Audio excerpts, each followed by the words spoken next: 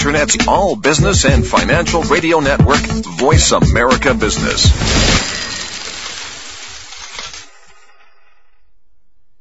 Good morning, and thanks for tuning in to Leaders Playbook, where you'll discover what emotional intelligence is all about and how to raise yours to be a top performer in business. Now, here's your host, Dr. Rel. Welcome to Leaders Playbook, Tools for Top Performance. Today we're going to talk about change leadership. We've been covering each of the EI competencies, and today one of the key things for leaders is how do you deal with change, given there's so much change going on in most organizations. So some of the questions we'll look at is what makes a successful change initiative? What are examples in corporate America of a failed change initiatives? What steps can leaders take to lead change successfully? How do leaders champion change? Do women lead change differently than men do? And how can women leverage their competitive advantage? Those are some of the questions that we're going to look at today. I am Dr. Rowan Nadler. I'm a psychologist and executive coach and your host for Leaders Playbook, Tools for Top Performance. Today, our guest is going to be Dr. Tammy Wong. She is the founder and CEO of Fostering Executive Leadership. She's an author, an executive coach, and a speaker. Tammy has over 25 years of experience as an executive in corporate America for Sun Microsystems and Xerox Corporation. She has had senior leadership roles in sales, marketing, strategic planning, and has been involved in many corporate change initiatives. Tammy has a new book, which is called The Hourglass Effect, Leveraging Your Female Talent for Your Competitive Advantage.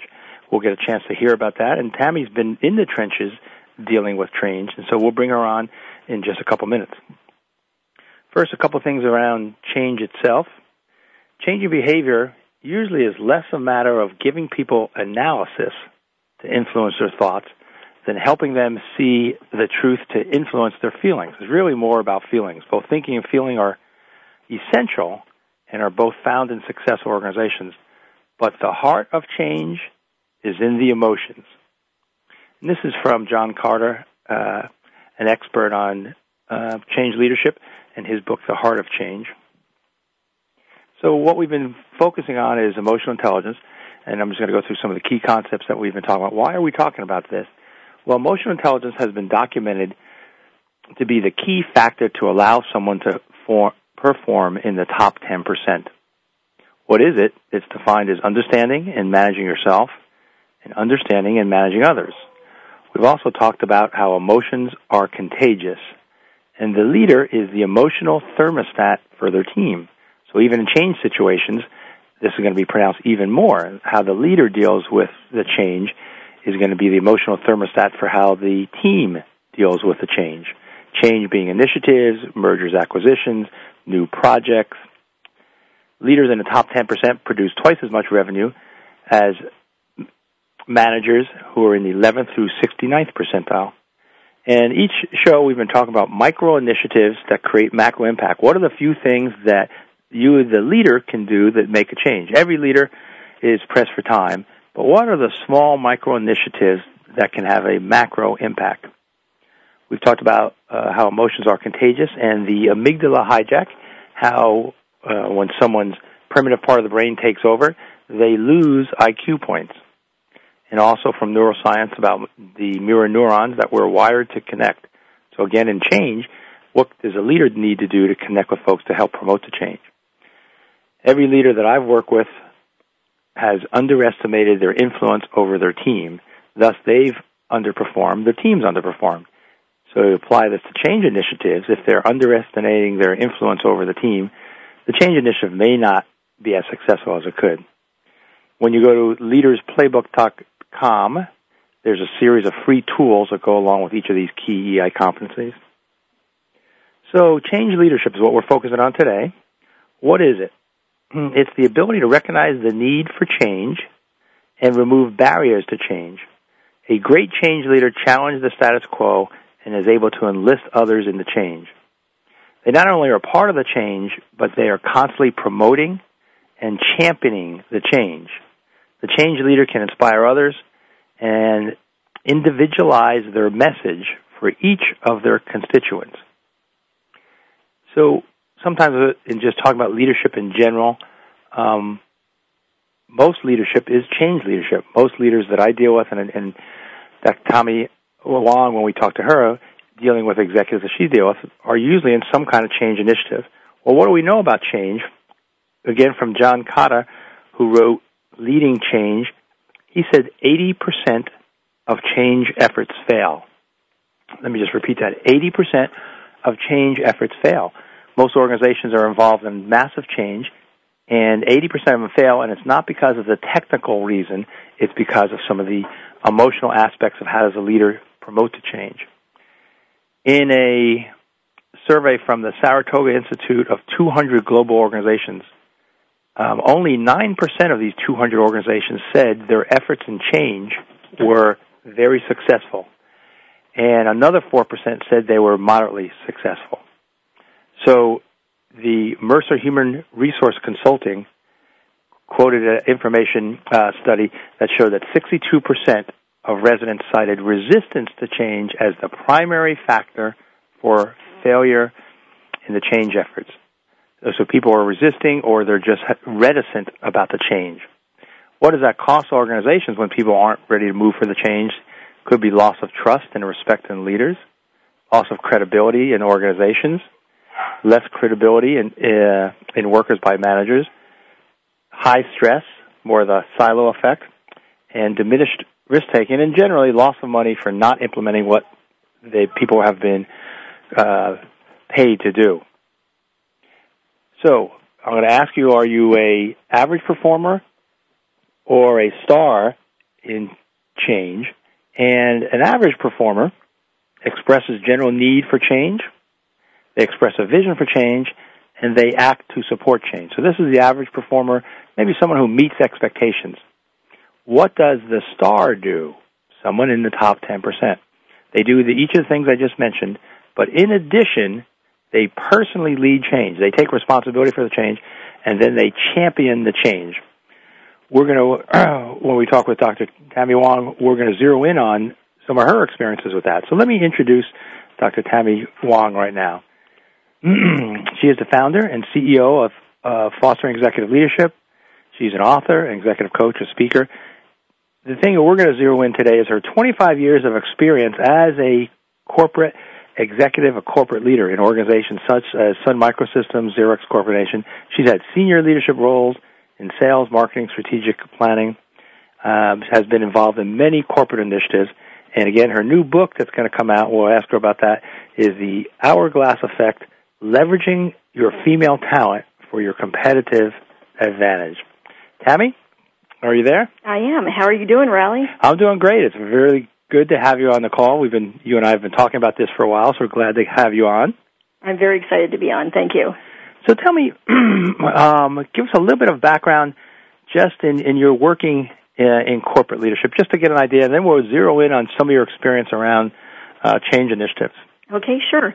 I've worked for over 28 years as an executive in primary technology companies such as IBM, Xerox, and Sun Microsystems in roles that covered sales, marketing, and strategy. And within those roles, I did handle a lot of change initiatives, and I'd love to share with you what worked and what didn't. Oh, that's perfect. Well, that's exactly what we want to hear about. And so we'll start off a little bit more general, and then we'll kind of get specific around these key components. So why do you think, just in general, emotional intelligence is so important in leading change? So, what's very interesting is some of the things on emotional intelligence are very key. I actually took the 6 pieces from your own book and actually put change initiatives around that. And what I believe is because emotional intelligence can be learned just as leadership can be learned, the two combined will result in really a positive change initiative. And typically change is brought on when something is not working or the organization would like to expand its reach in the community or really make an effect.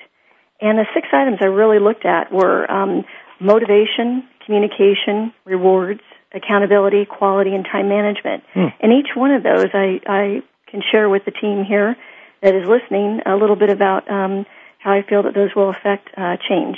Oh, good. So these are kind of the critical factors that that you found in delineating emotional intelligence that really is going to help some of our listeners move forward. So that's good. So motivation, communication, rewards, and what were the other two? Accountability, quality, and time management.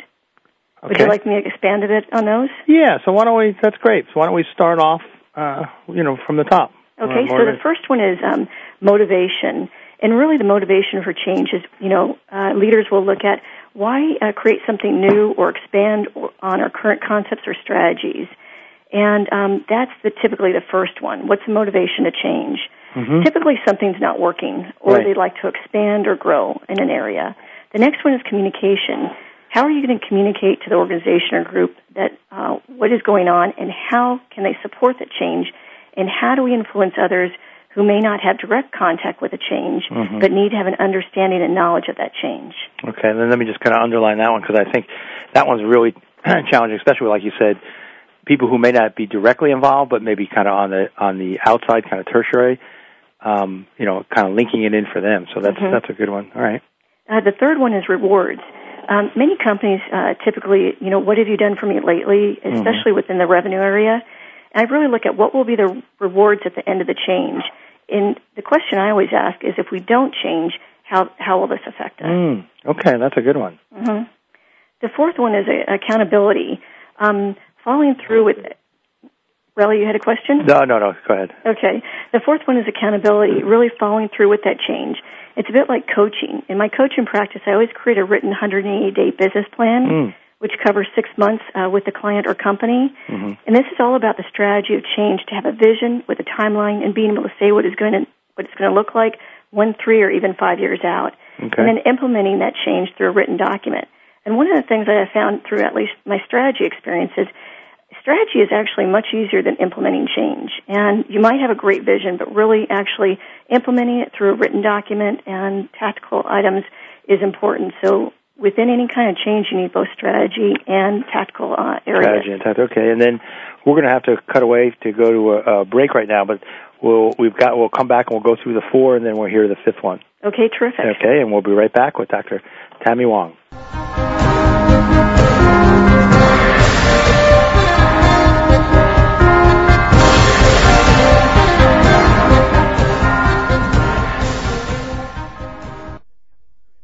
The bottom line in business. Voice America Business.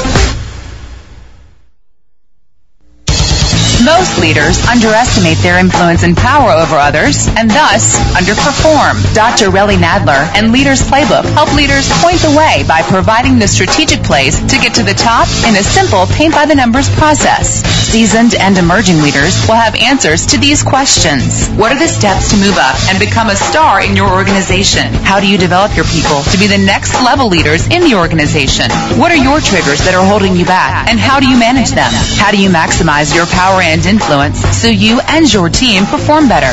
What do you do to ensure your communication is received accurately? How do you delegate effectively? How do you develop strong relationships across the organization? Emotional intelligence training, coaching, books, and tools by Dr. Nadler are available at his website, www.truenorthleadership.com or 805-683-1066. Once upon a time, there lived 3 energy hogs. Now, an energy hog is what you have when humans waste energy. One day, the 3 energy hogs set out to find themselves a cottage. Let's look for leaky windows, said the first energy hog, for he knew that would waste energy. Let's look for leaky doors, said the second. Let's look for a swing set, said the third, for he had more blubber than brains. So they set off down the road. Presently, they came upon a tiny cottage where dwelled a clever girl named Dreadylocks. I hope it has leaky windows, cried the first energy hog. I hope it has leaky doors, cried the second. I hope it has a bathroom, cried the third, for only his brains were smaller than his bladder. But Dreadylocks liked playing cool games at energyhog.org, and from energyhog.org she learned how to use energy wisely. So the 3 energy hogs were forced to look elsewhere to waste energy, and had to use the disgusting restroom at the gas station down the road. And the moral of the story is, to use energy wisely, log on to energyhog.org, or waste not, hog not. This public service message brought to you by the U.S. Department of Energy and the Ad Council.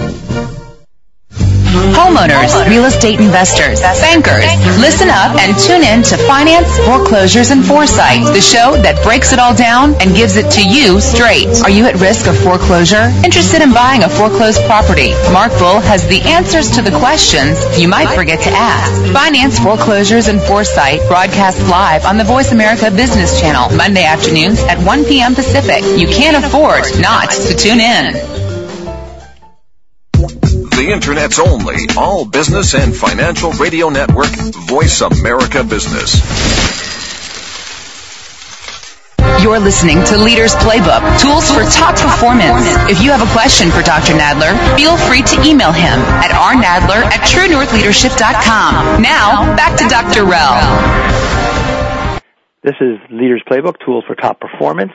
Today we're talking with Dr. Tammy Wong in regards to change leadership. What does it take to become a star in change leadership? So far, Tammy has gone through 4 areas in most change initiatives around motivation, communication, reward.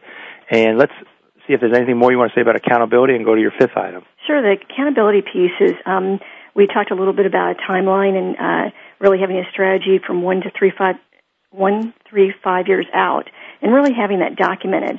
Many of our listeners may have thought of certain goals or dreams that they would like to achieve, and really without a written plan in many cases, they are hard to track and equally hard to remember. Mm-hmm. So the 5th item here is quality. The quality of change really relates back to the thought process that they use in pursuing that goal. Have you received buy-in from the team? Have you heard the concerns? What are the positives of this change? And what are the areas of opportunity that we might see if we proceed? Mm-hmm. Quality can also use a process for building a change initiative from the initial concept, planning the change, integrating the change, launching and executing the change. And I'll talk a little bit more about that and what makes a successful change initiative. And the last piece is time management around the change. What is the timeline? Who needs to be included within that timeline? And how much time are they willing to give in support of this change initiative to create this change for the organization or team? Mm-hmm. That's great. Well, I think especially around the time management piece and really as we walk through this communication, when do people come involved? Let me just share this one piece that I usually talk about in change, and then we'll get to kind of some of the learning that you've had in regards to change. If you think about change, and sometimes you think about a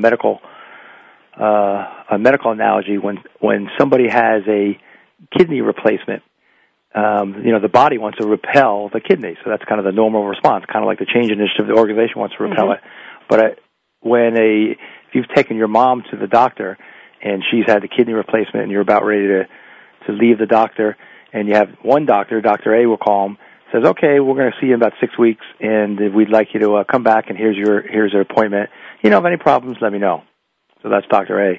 Dr. B, and it's going back to the couple components you talked about, Tammy, says, we're going to have you come back in 6 weeks, but we want to just give you some information, what to expect. You're not going to have much of an appetite for 2 or 3 days. I would say going up and down stairs may be difficult for you. You may feel some tinges where we did the stitches. All of these things, and then when they've done research with Dr. B, who's really explained, we're talking about here, the medical process, but to explain the change process, people heal a lot quicker with Dr. B than Dr. A, just because they've laid it out, and just kind of like you're laying it out for us around the motivation, the communication, the reward, the accountability, and especially the kind of the timeline. Mm-hmm. And it's interesting. I'd probably want to go to Dr. B more than Dr. A. Yes, exactly. So in regards to how do we translate to the organization is going to accept the change better. So tell us a little bit of kind of, from your 25 years, and I imagine if you had to put a number on how many change initiatives were you in over those 25 years? Probably over 100 at least. Over 100, and probably all different roles. Yes.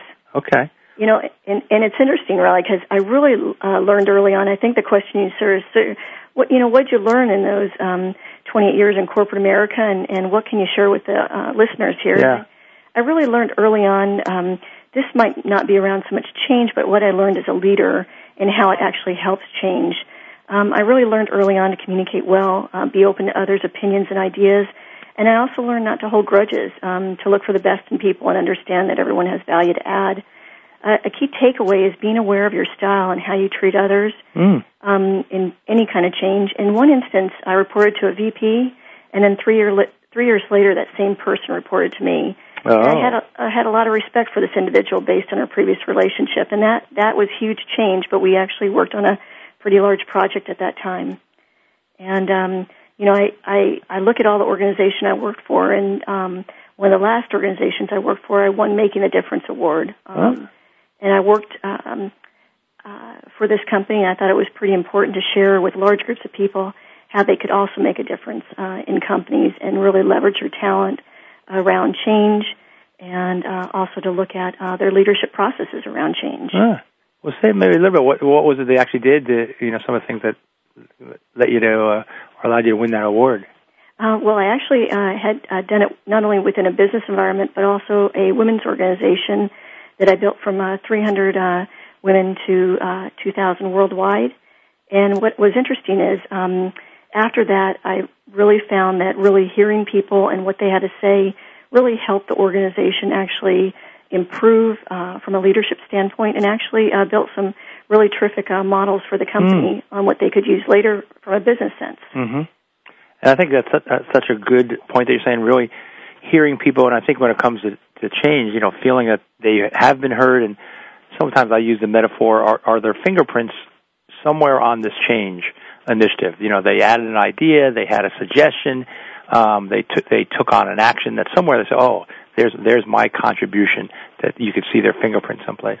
It's so true. And, from a change initiative, I think the questions that companies always ask their employee, they always hire the best, but really continuing to look at that value of that person as they grow within that organization.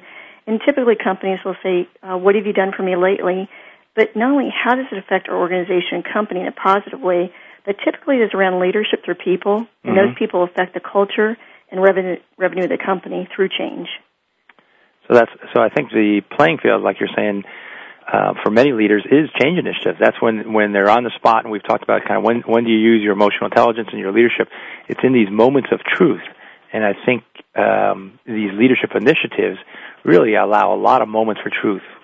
So if you had to kind of delineate, what makes a successful change initiative, you talked about some key ingredients, how would you respond to that?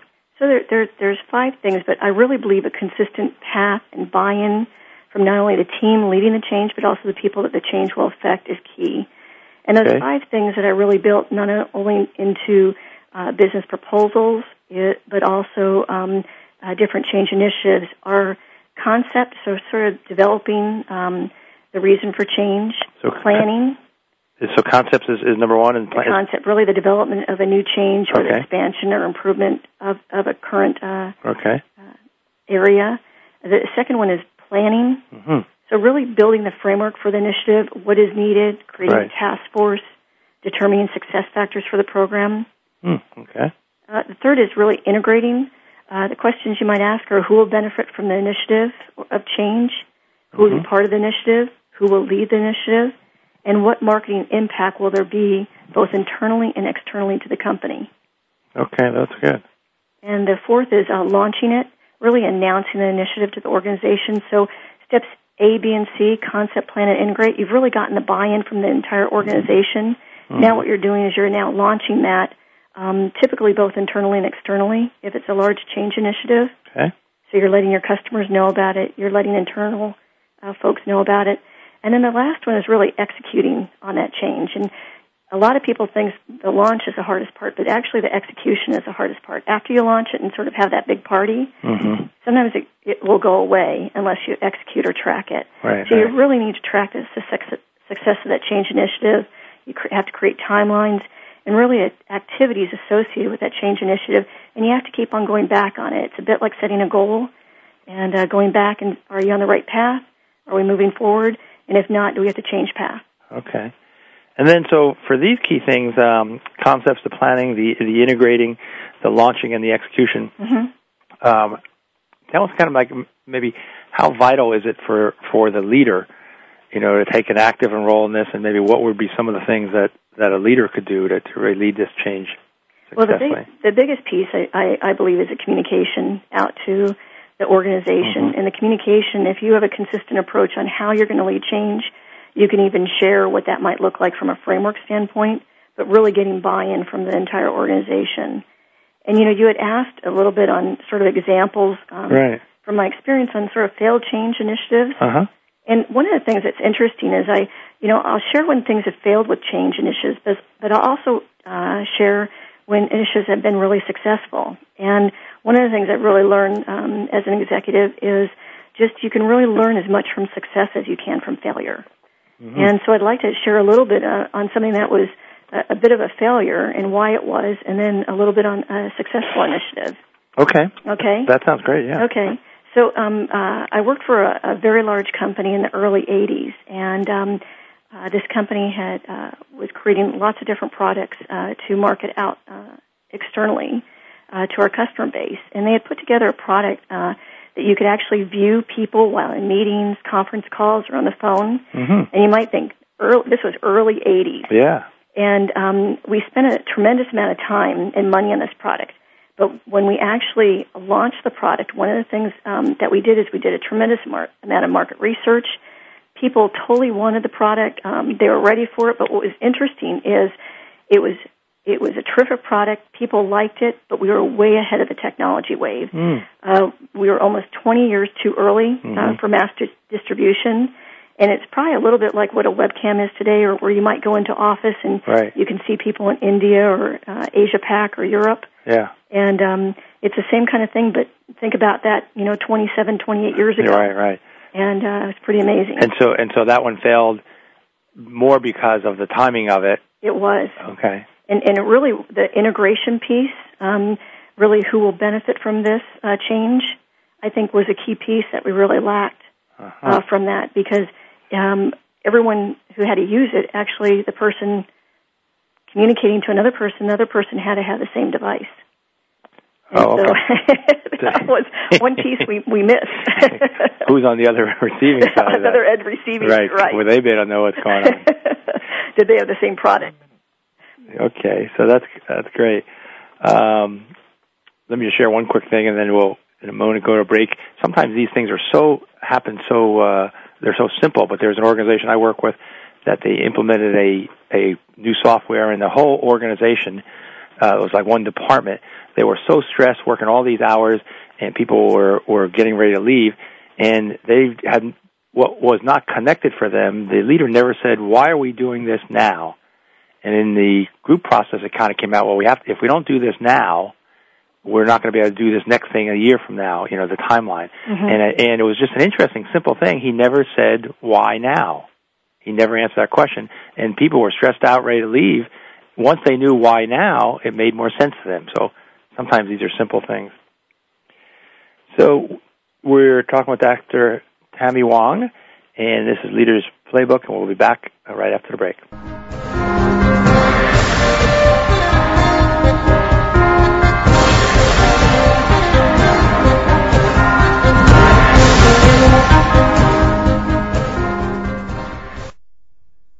The bottom line in business. Voice America Business. Most leaders underestimate their influence and power over others, and thus underperform. Dr. Relly Nadler and Leaders Playbook help leaders point the way by providing the strategic plays to get to the top in a simple paint-by-the-numbers process. Seasoned and emerging leaders will have answers to these questions. What are the steps to move up and become a star in your organization? How do you develop your people to be the next level leaders in the organization? What are your triggers that are holding you back, and how do you manage them? How do you maximize your power and influence so you and your team perform better? What do you do to ensure your communication is received accurately? How do you delegate effectively? How do you develop strong relationships across the organization? Emotional intelligence training, coaching, books, and tools by Dr. Nadler are available at his website, www.truenorthleadership.com or 805-683-1066. Before every word, there is a thought. Before every action, there is a thought. If everything starts with a leader, what happens when leaders around the world start to think and do things differently? I'm thinking the world will change. Evolve the leader. Evolve the company. Change the world. Join Susan Kavanaugh for Summit Speak. All Leaders Rise. Tuesday at 11 a.m. Pacific, 2 p.m. Eastern on the Voice America Business Channel. Adding fractions is nothing. For real? Look, these are denominators. You multiply this one so that it's the same as that, then you add them up. Man, that's easy. Charles Bennett dreamed of returning to the old neighborhood as a teacher, but without money for college, only half of his dream came true. He's back in the old neighborhood. Well, enough math. I gotta deliver these sandwiches. Please support the United Negro College Fund. A mind is a terrible thing to waste. A message from the UNCF and the Ad Council. The Internet's only all-business and financial radio network, Voice America Business.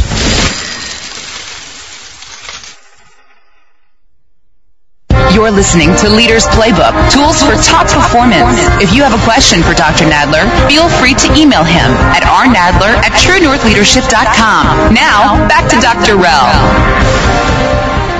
This is Leaders Playbook, Tools for Top Performance. We're talking with Dr. Tammy Wong around change leadership. And so we're going to talk more about, we've just been talking about a failed change initiative. And Tammy, anything more you want to say about that? And then we can move into kind of how do you lead successfully? Well, I think just to build on what you had said, really sort of what's the timeline and who will benefit from that initiative are key questions you need to ask. Okay.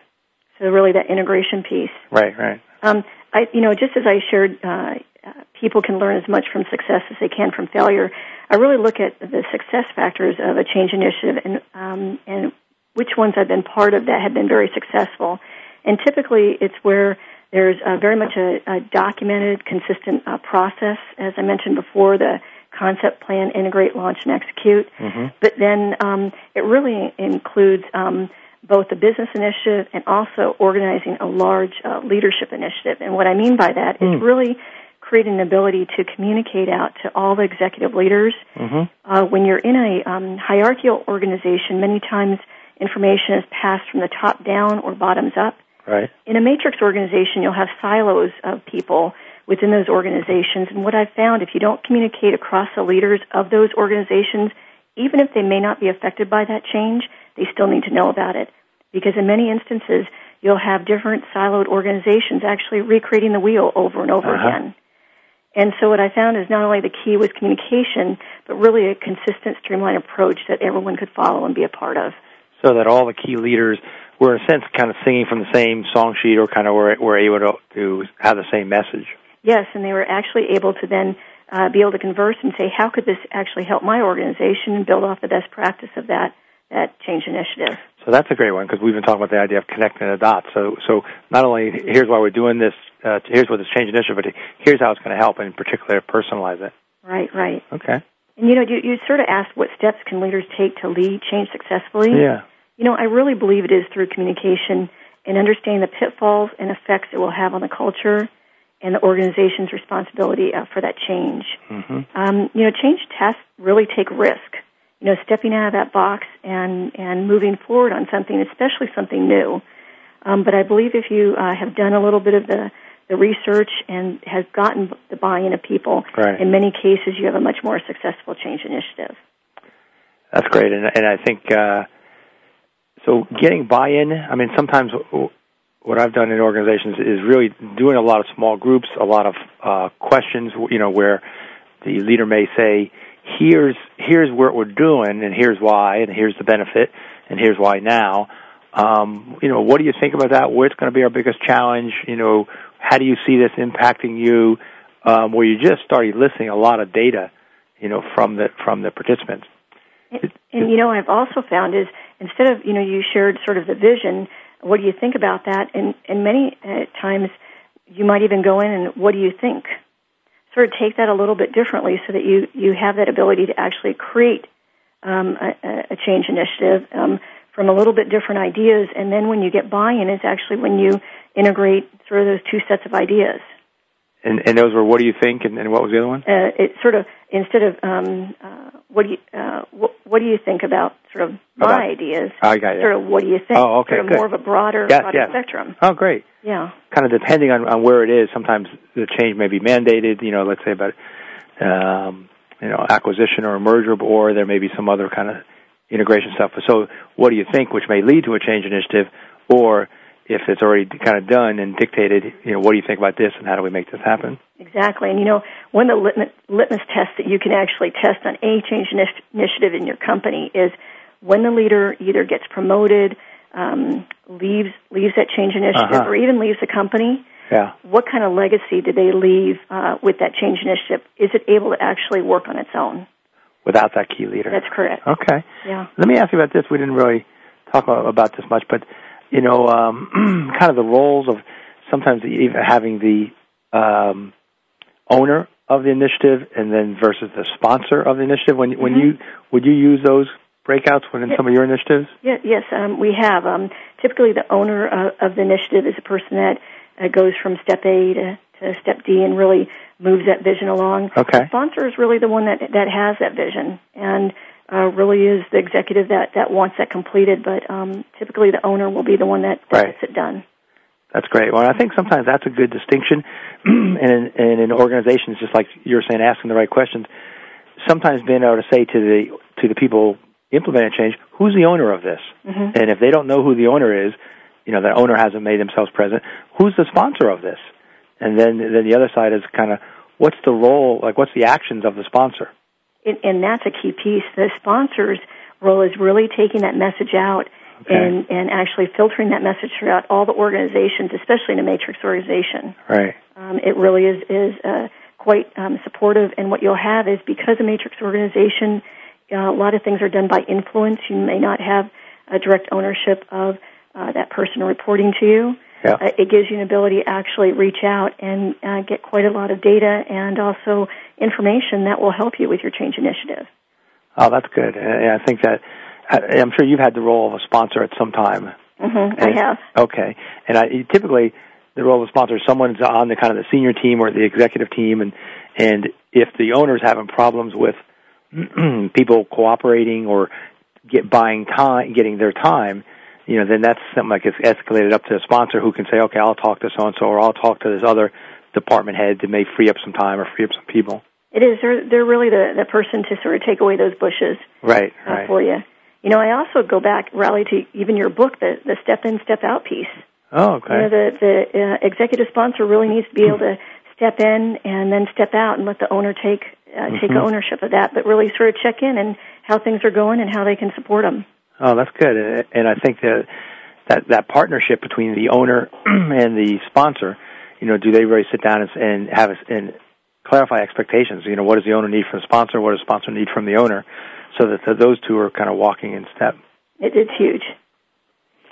Okay. So that's good. I was going to ask about that. And I think we've kind of talked about a little bit with the how do leaders champion change. Are there some things that we haven't mentioned that you want to talk about, how a leader champions change? And I guess that was, in thinking about that was that sponsor role, of really championing the change or really letting the organization know. What I think our audience might like to hear is actually that step-in, step-out piece that you've developed. Okay. Okay, thanks. I think it's great. It is one of the tools that they have on the website, www.leadersplaybook.com.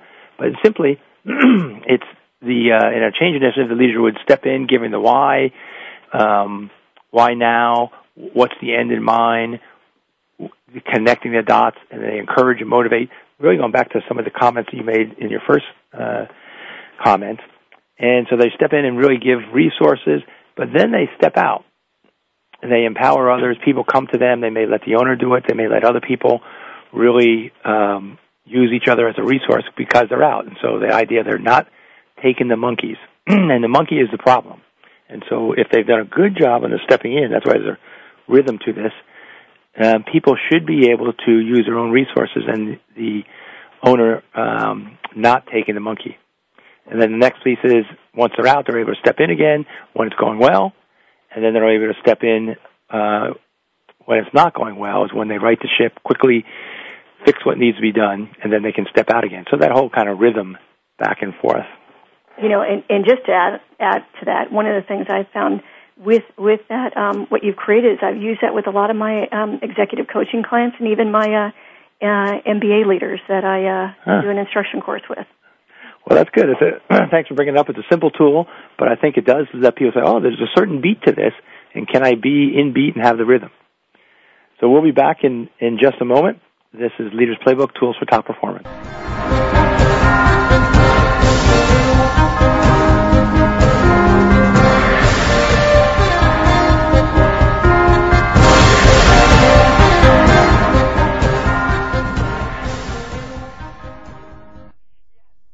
The bottom line in business. Voice America Business. Most leaders underestimate their influence and power over others and thus underperform. Dr. Relly Nadler and Leaders Playbook help leaders point the way by providing the strategic plays to get to the top in a simple paint-by-the-numbers process. Seasoned and emerging leaders will have answers to these questions. What are the steps to move up and become a star in your organization? How do you develop your people to be the next level leaders in the organization? What are your triggers that are holding you back, and how do you manage them? How do you maximize your power and influence so you and your team perform better? What do you do to ensure your communication is received accurately? How do you delegate effectively? How do you develop strong relationships across the organization? Emotional intelligence training, coaching, books, and tools by Dr. Nadler are available at his website, www.truenorthleadership.com or 805-683-1066. Do you need directions to solid financial future? If so, the Money Answer Show with Jordan Goodman will provide you with a roadmap to making smart money decisions in every area of your personal finances. Join Jordan every Monday at 12 p.m. Pacific Standard Time, 3 p.m. Eastern for the Money Answer Show on the Voice America Business Channel. Learn how and where to get the best deals on mortgages, cars, and insurance. Find out the best ways to save for college and retirement. Get out of debt, improve your credit rating, and save on your taxes. The Money Answer Show with Jordan Goodman will provide you with great tips on investment opportunities in real estate, stocks, annuities, and other investment vehicles. That's the Money Answer Show with Jordan Goodman on the Voice America Business Channel every Monday at 12 p.m. Pacific Standard Time. Dad, let's sing that bedtime song. Rock-a-bye baby by Newton's treetop. His first law of motion, make sure you won't stop. The same rules of physics apply to a ball, while gravity is a force that makes things fall. By the 6th grade, many girls lose interest in math and science, but it's never too early to set your daughter's future in motion. For some simple ideas, go to girlsgotech.org. A public service announcement brought to you by Girl Scouts of USA and Ad Council. The Internet's only all-business and financial radio network, Voice America Business.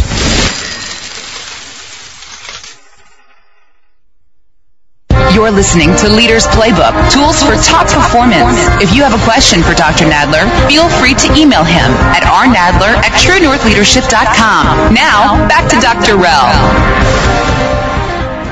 Welcome back. This is Leaders Playbook, Tools for Top Performance. Today we're talking about change leadership, and we're talking with Dr. Tammy Wong. Tammy's new book, let me give the title again, is The Hourglass Effect, Leveraging Female Talent for Your Competitive Advantage. And one of the questions, Tammy, I wanted you to respond to, I know that you're an expert in talking about women and women's leadership. Have you noticed any difference on how men and women lead change? So, yes, I have, and there actually is a difference. It's a bit hardwired. Men, and I'll talk in generalities, men typically are much more the logical and planful self from a left brain perspective, and they sometimes say women are on the right brain. But what's interesting how the brain is wired is we have a little bit thicker area between the left brain and right brain, and so it gives us the ability to actually jump back and forth between those. And really what's interesting is it's because it's hardwired from a brain perspective, the outcomes in many cases is very similar, but the path they take to get there is very different. And I'd like to share a little bit of a study that came out several years ago on how women and men solve a problem that's leading to change. Okay, this is great. I'd like to hear it. Okay, so they broke. They had about 1,000 participants, and they broke these groups up by gender, and they typically took 10 people into each group. So you'll have a group of 10 women and a group of 10 men. And what they did is they did this session over and over again. And what they found, I'll give you an example of just one group. In the first group, where 10 women were, in the second group, 10 men. They asked the groups to come up with a new idea on how to change a product. The first group of women came together. They introduced themselves and shared a little bit about themselves with each other, and this took about 10 minutes. For the last 20 minutes, everyone had 30 minutes to actually solve this problem around change. And for the last 20 minutes, they discussed what this product might look like and how it would affect the consumer. And then the second group of 10 men got together and moved right into solving the problem. Each jockeyed a bit for the leadership position, and after 30 minutes, they also came to a conclusion of how the product could change. And what was interesting, consistently, the researchers found that each of the teams completed the tasks on time. But as the researchers reviewed the conversations, they found that the women, through their dialogue, were able to find out the skills and inherent leadership traits that would be supportive to come up with ideas around this change. The men on the team had not discussed their background or strengths, and had still completed the project. But in the end, if you can solve something in 20 minutes rather than 30 and walk away understanding how each member can add value to the team, you have an ability to really accomplish more and create teams that fill those gaps that you will need for a positive change initiative. But what was interesting is after this was shared, just as leadership is learned, emotional intelligence is learned, after this was shared with the teams, each team was more effective in how they approached that change initiative again when they did 30 minutes again, and they even had an all-male group.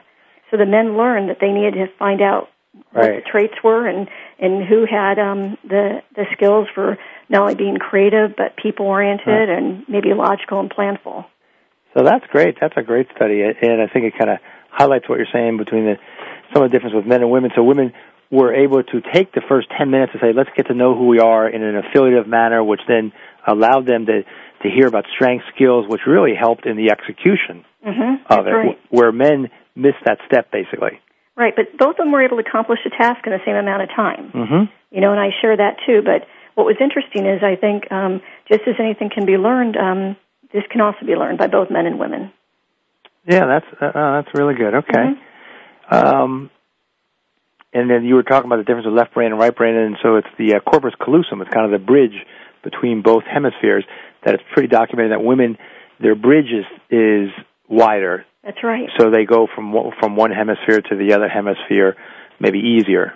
And what's also interesting is sometimes you'll get into a group and you might have more women than men, and the man might be sitting there and the women are already have a plan in place, and the women are already thinking of steps 1, 2, 3, 4, and 5, and the gentleman might be saying, well, I see 1, 2, and 3. And but then what's also interesting from a time perspective, the gentleman will get there. So it's not a lack of how we think; it's just how we process it. And I think using other tools where it brings up differences, whether Myers-Briggs or other things that you and I are familiar with, that I think when it comes to change, many times it is the kind of the feeling aspects which ties into emotional intelligence about how am I going to communicate this change, how am I going to implement this change, where's my resistance, who's going to resist this, how am I going to deal with them. So it's not really the idea, it's really, it moves into that whole execution piece. That's right. Well, tell us a little bit about your book, and how women can leverage their competitive advantage, and maybe, how did this come about? Wasn't this part of your dissertation? It was. I actually wrote my dissertation on fostering executive leadership in women, and what I then did is tested it out with our women's organization at Sun, and that's why we were able to actually grow from 300 members to 2,000 worldwide. And it was really hearing and the value that everyone added. One of the things, I work with a lot of different organizations, both men and women, and one of the things I found is no matter what position the person is, everyone adds value to that organization, and really hearing that value really brings a team together.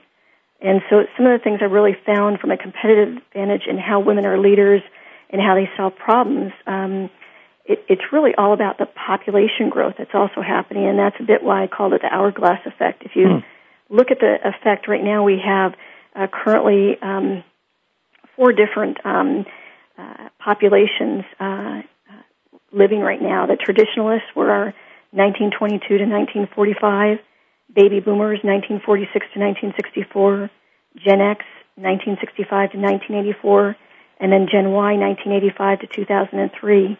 And from a work standpoint, you have right now baby boomers, Gen X, and Gen Y in that workforce. And one of the things why I named it hourglass effect is currently 50% of the population working are women. 51% of the population in the United States is women, and 57% of any new entrants into the workforce, college graduates, are women. And so what we're finding is that for every 2 baby boomers, there is only 1 Gen X actually to replace them. So a lot of companies are looking at how they can leverage that talent, and what I'm finding is that women are actually coming in through companies at a much greater rate, and how are they going to actually leverage the female talent to replace those baby boomers. And so that's sort of why I named it that, and it's really about leveraging talent, but many of the concepts in the book could also be leveraging any kind of talent, both men and women within the organization. Okay. And so the leveraging of the talent is just kind of the statistics that you're sharing, that there are going to be more women who are coming in to replace the baby boomers. And so how do you leverage those aspects of the women? It is, and it's also, what's interesting is, just as a change initiative, women go at it a bit differently than men. Another thing, too, is women actually... Go ahead, yeah. Women actually lead differently, and what I mean by that is how they get to that leadership path is much different than for a man. One of the biggest things I found is mentoring is a key thing for women to get ahead. Most statistics, actually, men have about 75% of the men in corporate America have mentors, where women it's about 25%. So men have more mentors? Yeah, they actually have either informal or formal mentoring within organizations, and women don't as much. Oh, that's interesting. And so really forming a mentoring organization or a women's initiative is a key thing for that. Also gender understanding, understanding what qualities both genders bring to the organization and how you can collaborate. Okay. And culturally, how the culture, a lot of companies have family-friendly options. I really call it female-friendly. And because how are you affecting both the women and the men in the organization, but particularly the women as they come in, especially as graduates from college or replacing that baby boomer population, how are you affecting the women that they say your company is a great company to work for, not only as a female, but my brother would like to come here, my father would like to come here, my uncle would like to come here, or my son would like to come here.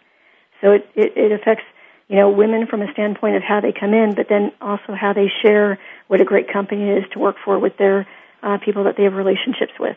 So that's good. It is the relationship that's going to help, and then so they're going to be kind of internal recruiters. That's right. And they are, and I think a lot of companies are looking at how do they get those high potential people in, and really that female workforce will be the large part to look at. Well, Tammy, let me give the name of your book again, and then you can tell us when it's going to be out, and then maybe also, your website or for folks. But Tammy's new book, The Hourglass Effect, Leveraging Female Talent for Your Competitive Advantage. Okay, and so that should be out in the winter time frame, so look for it January, February. And my website is, you can either Google me at Dr. Tammy, Tammywong, Dr. Tammy Wong, or you can also type in www.fosteringexecutiveleadership.com, and you can look at a little bit of information out there. That's great.